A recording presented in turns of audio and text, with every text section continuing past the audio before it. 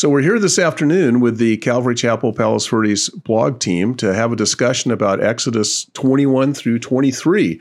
Fascinating section of Scripture in which we have a revelation of a lot of God's law.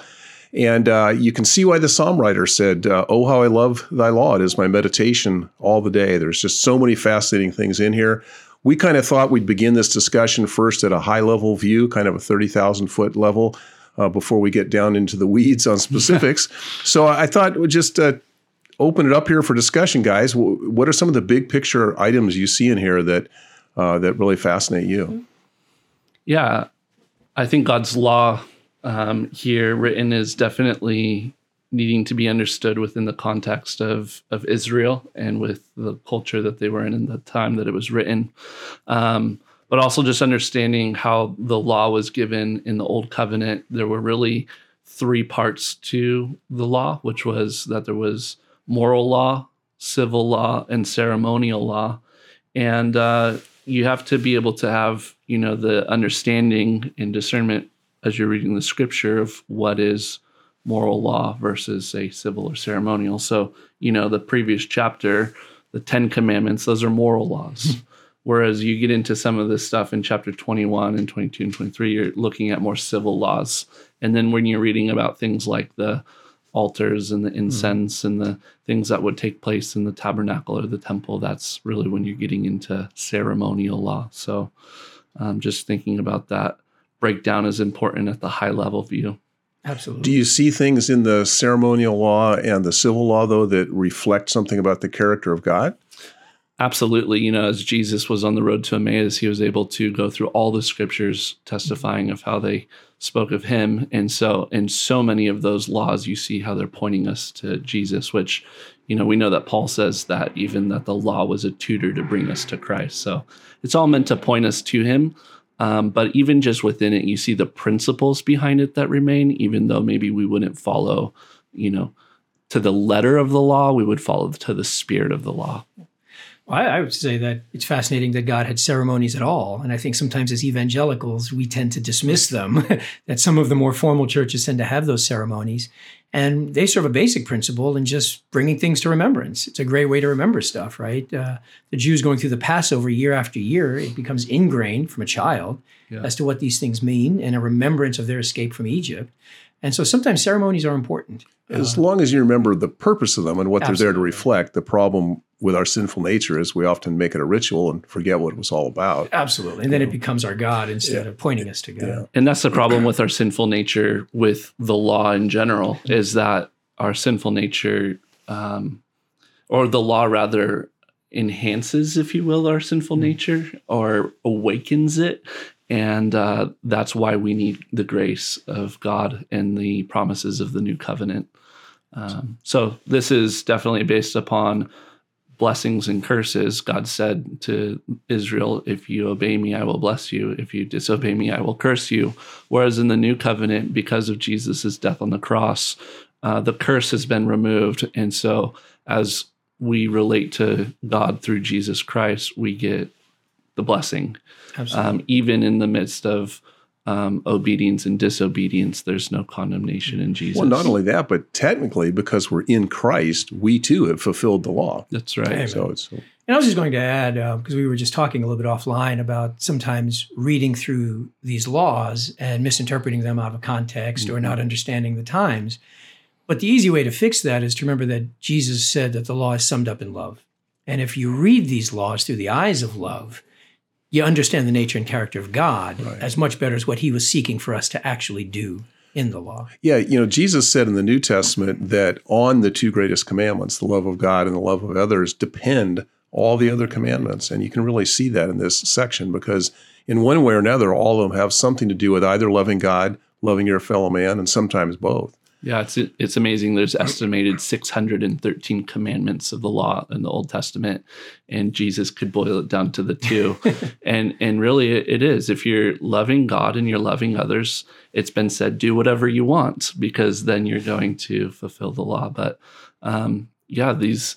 these laws are fascinating, ones that you're like, wow, is that really in the Bible, But they were important for, especially this time, I think, as God was doing a work with a people such as Israel, such a small, obscure, prior to him making the covenant with them, or these laws with them, an enslaved people. So there's a lot of things that God wanted to teach them through the law. Well, one of the things I remember when we studied the Pentateuch, we saw was that in this time frame in Exodus, while they're wandering, God is transforming them from a people who've just been set free into a nation. And they're not quite ready to be a nation yet until they have these laws and those sorts of things. So that's part of what's going on. But let me throw this question out. So when the Bible starts in the beginning of Genesis, there's one law. Just don't eat from the fruit of this tree. By this time, we have dozens and dozens and dozens of them. So what happened? Yeah. How did we get there? Yes. Sin entered the world through one man, and death spread to all, and all sin. And then as, then the next man that was born, or the next two, right? Cain and Abel, you get the first murder, and then you get Lamech, and you get the first polygamy. You get on and on as you see the story of the Bible continuing from, Adam's sin. We just see sin spread to all men. And as sin spreads to all, so death spreads to all. Yeah. And so the law, interestingly, because as we read in the New Covenant, the law reveals sin. It's the law of sin and death. So the law isn't the solution to life. Jesus is the solution to life. But yeah, laws are to correct sin and bring order to sin, but they also increase sin. So it's one of those catch-22 situations. Well, I will say this can apply generally to mankind. But one of the Bible studies I love to teach is in-depth discipleship, and they give the example of what they call the downward spiral, and that's what you're describing. But this happens in humanity, but it happens in our individual lives also. Right. One step towards sin, so, like David, so often leads to multiplying sins in our lives, and that's what we're seeing in the multiplication of the law. Is that one step of sin has led to the multiplication of sins across humankind within the lives of all these men. Multiple times. Yeah, you can see another purpose in here for the law too, besides revealing just God's character. As he says in Deuteronomy a couple times, he gave it to us for our good, that we might prosper, because we need something to restrain that evil intent that's within us. Yeah, and isn't it true, like when you get a law, for instance, it talks about like an ox goring another ox, and it's like, then it becomes situational. Well, but what if it happened here and it happened there? And that's our tendency as human beings, is if, we hear one thing, then but what about this? And that's where Jesus really had so much wisdom. And I think people were astonished when he said, love God and love others.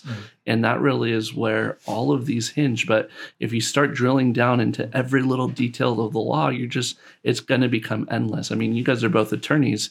The law books are innumerable.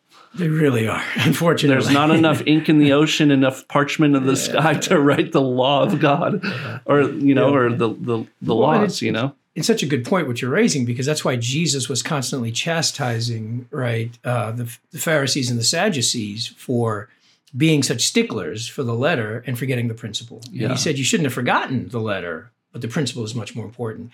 And if you read through these, there's a lot of things you can get into the weeds about. But there are principles there of accountability, responsibility, restitution that we talked about earlier, that you have to apply across the board. That's applying love to the situation, is understanding those principles that should come out of here. So should we get into the weeds a little bit? Well, yeah, I think one of the first ones that's really interesting, Daniels, because you brought it up in your sermon this weekend, is this concept of what a doulos is in 21 verses 5 and 6. So maybe you wanted to expand on that a little bit, because we see it created in those verses. Yeah, it's a fascinating idea. We talked about it in James, because although James was a half-brother of Jesus, he presented himself as a slave or a bondslave of Jesus, and he used that word doulos. And that comes right out of here where, a Hebrew slave was only able to, or only supposed to serve for 6 years. And then on the 7th year, they were released. And this was the year of Jubilee when they were released. And but if after that time of release came and the servant wanted by his own choice, his own decision to remain in his master's house. And this was because the master treated him well, treated him with kindness. Talks about because he had his wife and his son and his daughter in that house, he could choose to remain under the care and the covering of his master.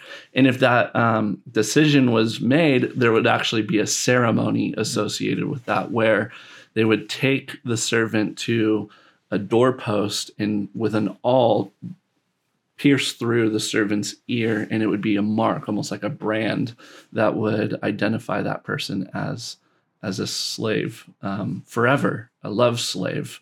And so, yeah, it was based out of a decision, a choice on behalf of the slave. They weren't bound, but because they loved their master, they would do that. So, yeah, I'm sure you guys, why don't you add of how that speaks to our relationship to Jesus?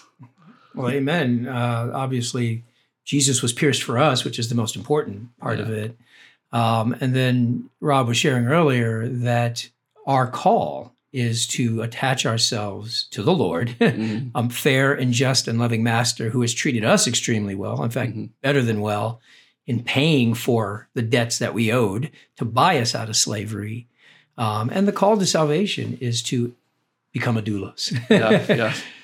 There's actually, I think, a messianic prophecy in the book of Psalms that talks about how the servant's ear was opened, talking about how Jesus was sacrificed for us. Yeah, you mentioned, Daniel, that we could get into the weeds a little bit here, but without getting too deep, it is fascinating, since you've got two attorneys here, to talk a little bit about some of the roots of the Anglo-American legal system that you see in here, whether it's differing degrees of murder and punishments for the different degrees, whether it's the foreseeability that something you may do may harm someone else. There's that verse in here that says if your ox has gored someone in the past and then he gores someone, now you're liable for it because you should have known that he had a tendency to gore others. And so we see these fascinating things where the law is really concerned about the intent and the what's going on in the mind of the person who's accused of committing something,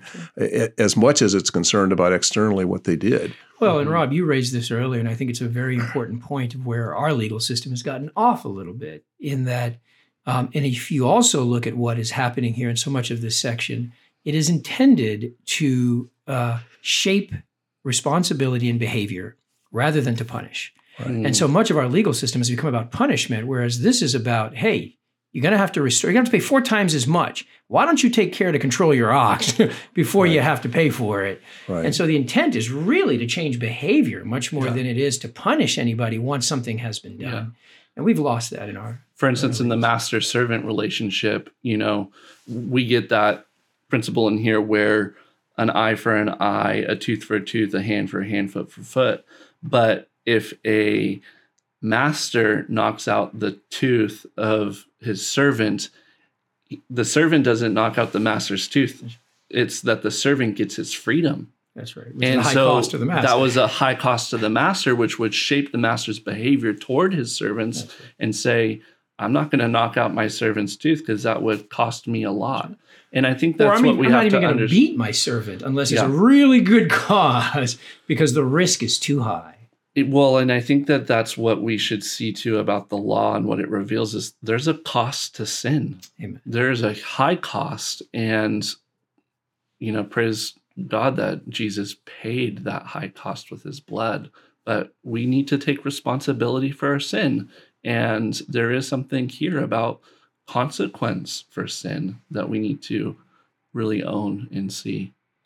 Yeah, there's a fascinating sort of precursor of Christ in verse 13 of chapter 21, where a place that someone who was accused could run to for refuge, which later becomes known as the cities of refuge, which is really a picture of the refuge we have in Christ to escape judgment, which is a beautiful thing. Mm-hmm.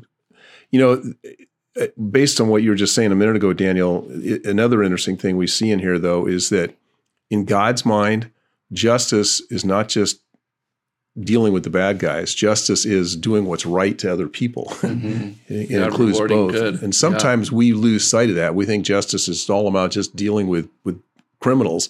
Justice is also about just doing what's right to your fellow human being. We see that all through here. Yeah, God doesn't just want humanity to survive. He wants humanity to thrive. Excellent. And a lot of times when we think about God's justice is how are we just going to make it through this world without killing each other?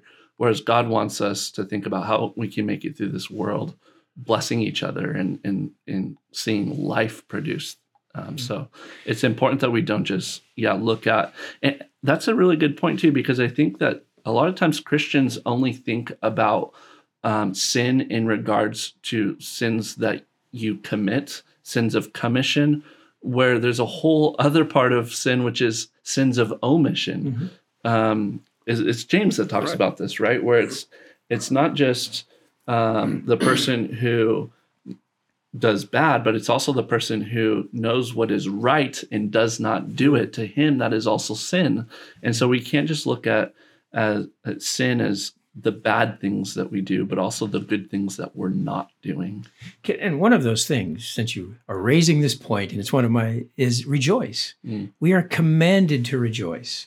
And we so often don't do it. We so often are just, number one, either fearful of what's to come, or we are focused on the negative rather than all the things that God has given us to rejoice. And one of my favorite statements I heard a rabbi say this, and I loved it. He says he believed that we would have to pay, not just for all the sins we committed, but he believed honestly that we would one day pay for all the times we didn't take advantage of all the beauty that God had given us to enjoy. And I loved that statement. Where were you hanging out with a rabbi? I love that. I love it too.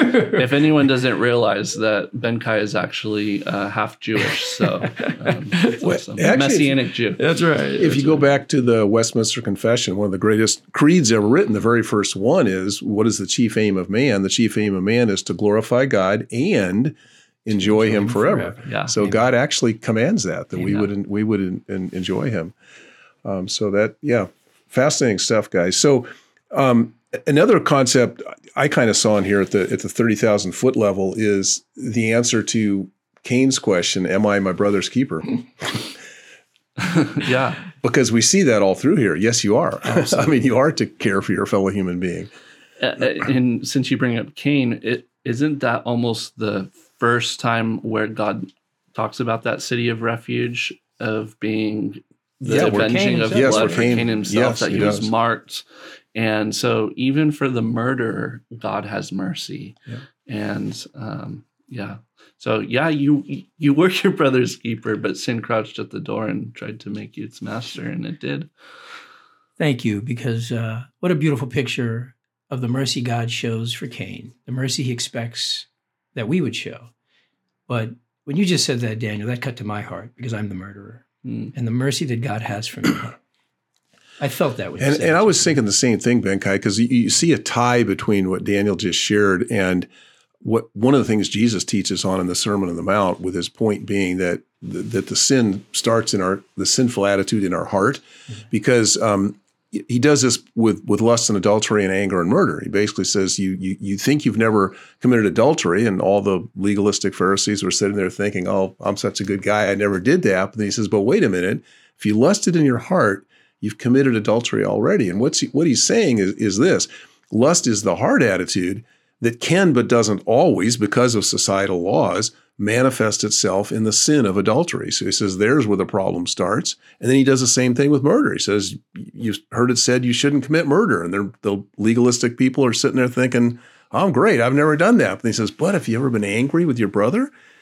You've committed it in your heart. And if you go back to the very first murder, right before Cain kills Abel, it says Cain was angry at Abel. Yeah. And so anger is the heart attitude that can but doesn't always manifest itself in the act of murder. And that's why we're going to be seeing it in James in a couple weekends, but that's why humanistic anger is sinful. Yeah. Well, even with regards to what Jesus talked about divorce, we see in the Word of God that there are laws concerning divorce, but Jesus said those laws were only given because of your hardness of heart. We wouldn't have these laws in place if it wasn't already beginning with the inner man, what's happening inside of you.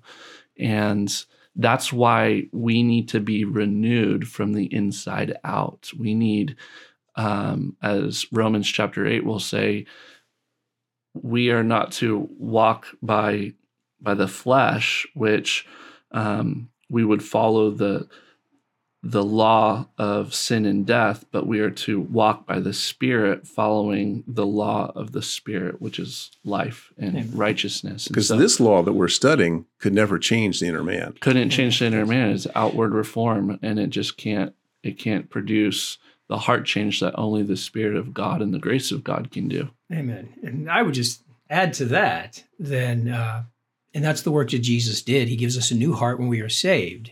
But for those who would argue, what's the point of reading the law anymore because it doesn't apply to the new covenant, our job is to renew our minds, which comes from reading God's law. That's right. Yeah. And understanding the principles underlying it. That creates in us the new mind that allows us to walk. And look at the understanding David had of that, because in Psalm 51, his great psalm of repentance, after he commits adultery and murder and hypocrisy before the nation, what he prays for is, God, give me a clean heart, renew in me a clean heart, because he knows that's where the problem starts. Yeah.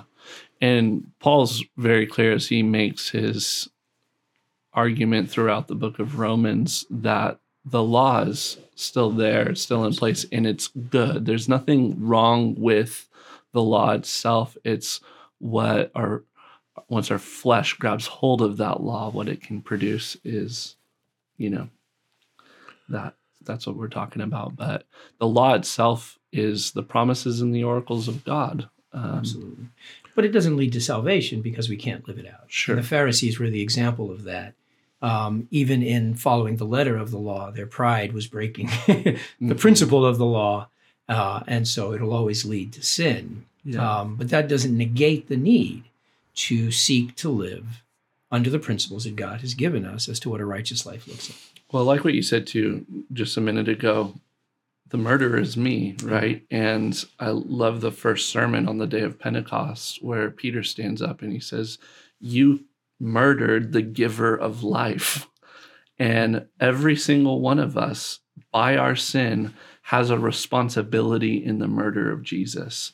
The Jews were responsible for killing Jesus. So nobody could ever say it's the Gentiles who killed him.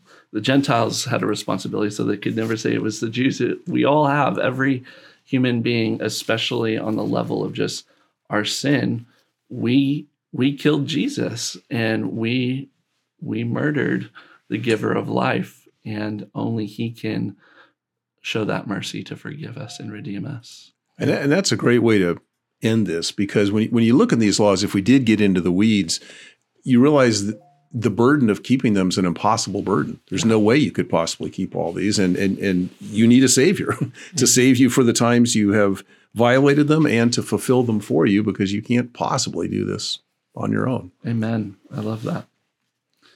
Well, this is definitely one of those chapters where, you could, or a couple chapters where you could read through, and I'm sure it stirs up a lot of questions. And if anyone listening reads it and has a question for Pastor Rob or Ben Kai or myself, we'd love to answer them, on Sunday or during the week or whatever. But absolutely, I really do love that we took this high level view, as you're saying, because there are things in here that, if you just were to try to follow tit for tat kind of thing, we'd be here all day. Well, that reminds me, if I can close with a lawyer joke. Sure. So there was a pastor, a doctor, and a lawyer were sitting around talking about who has the oldest profession. And the pastor said, "Well, I certainly do, because in the beginning God created, and that I'm in that sort of business." The doctor said, "No, well, actually, kind of I do, because God made life, and we're in the business of healing and helping restore people to physical life."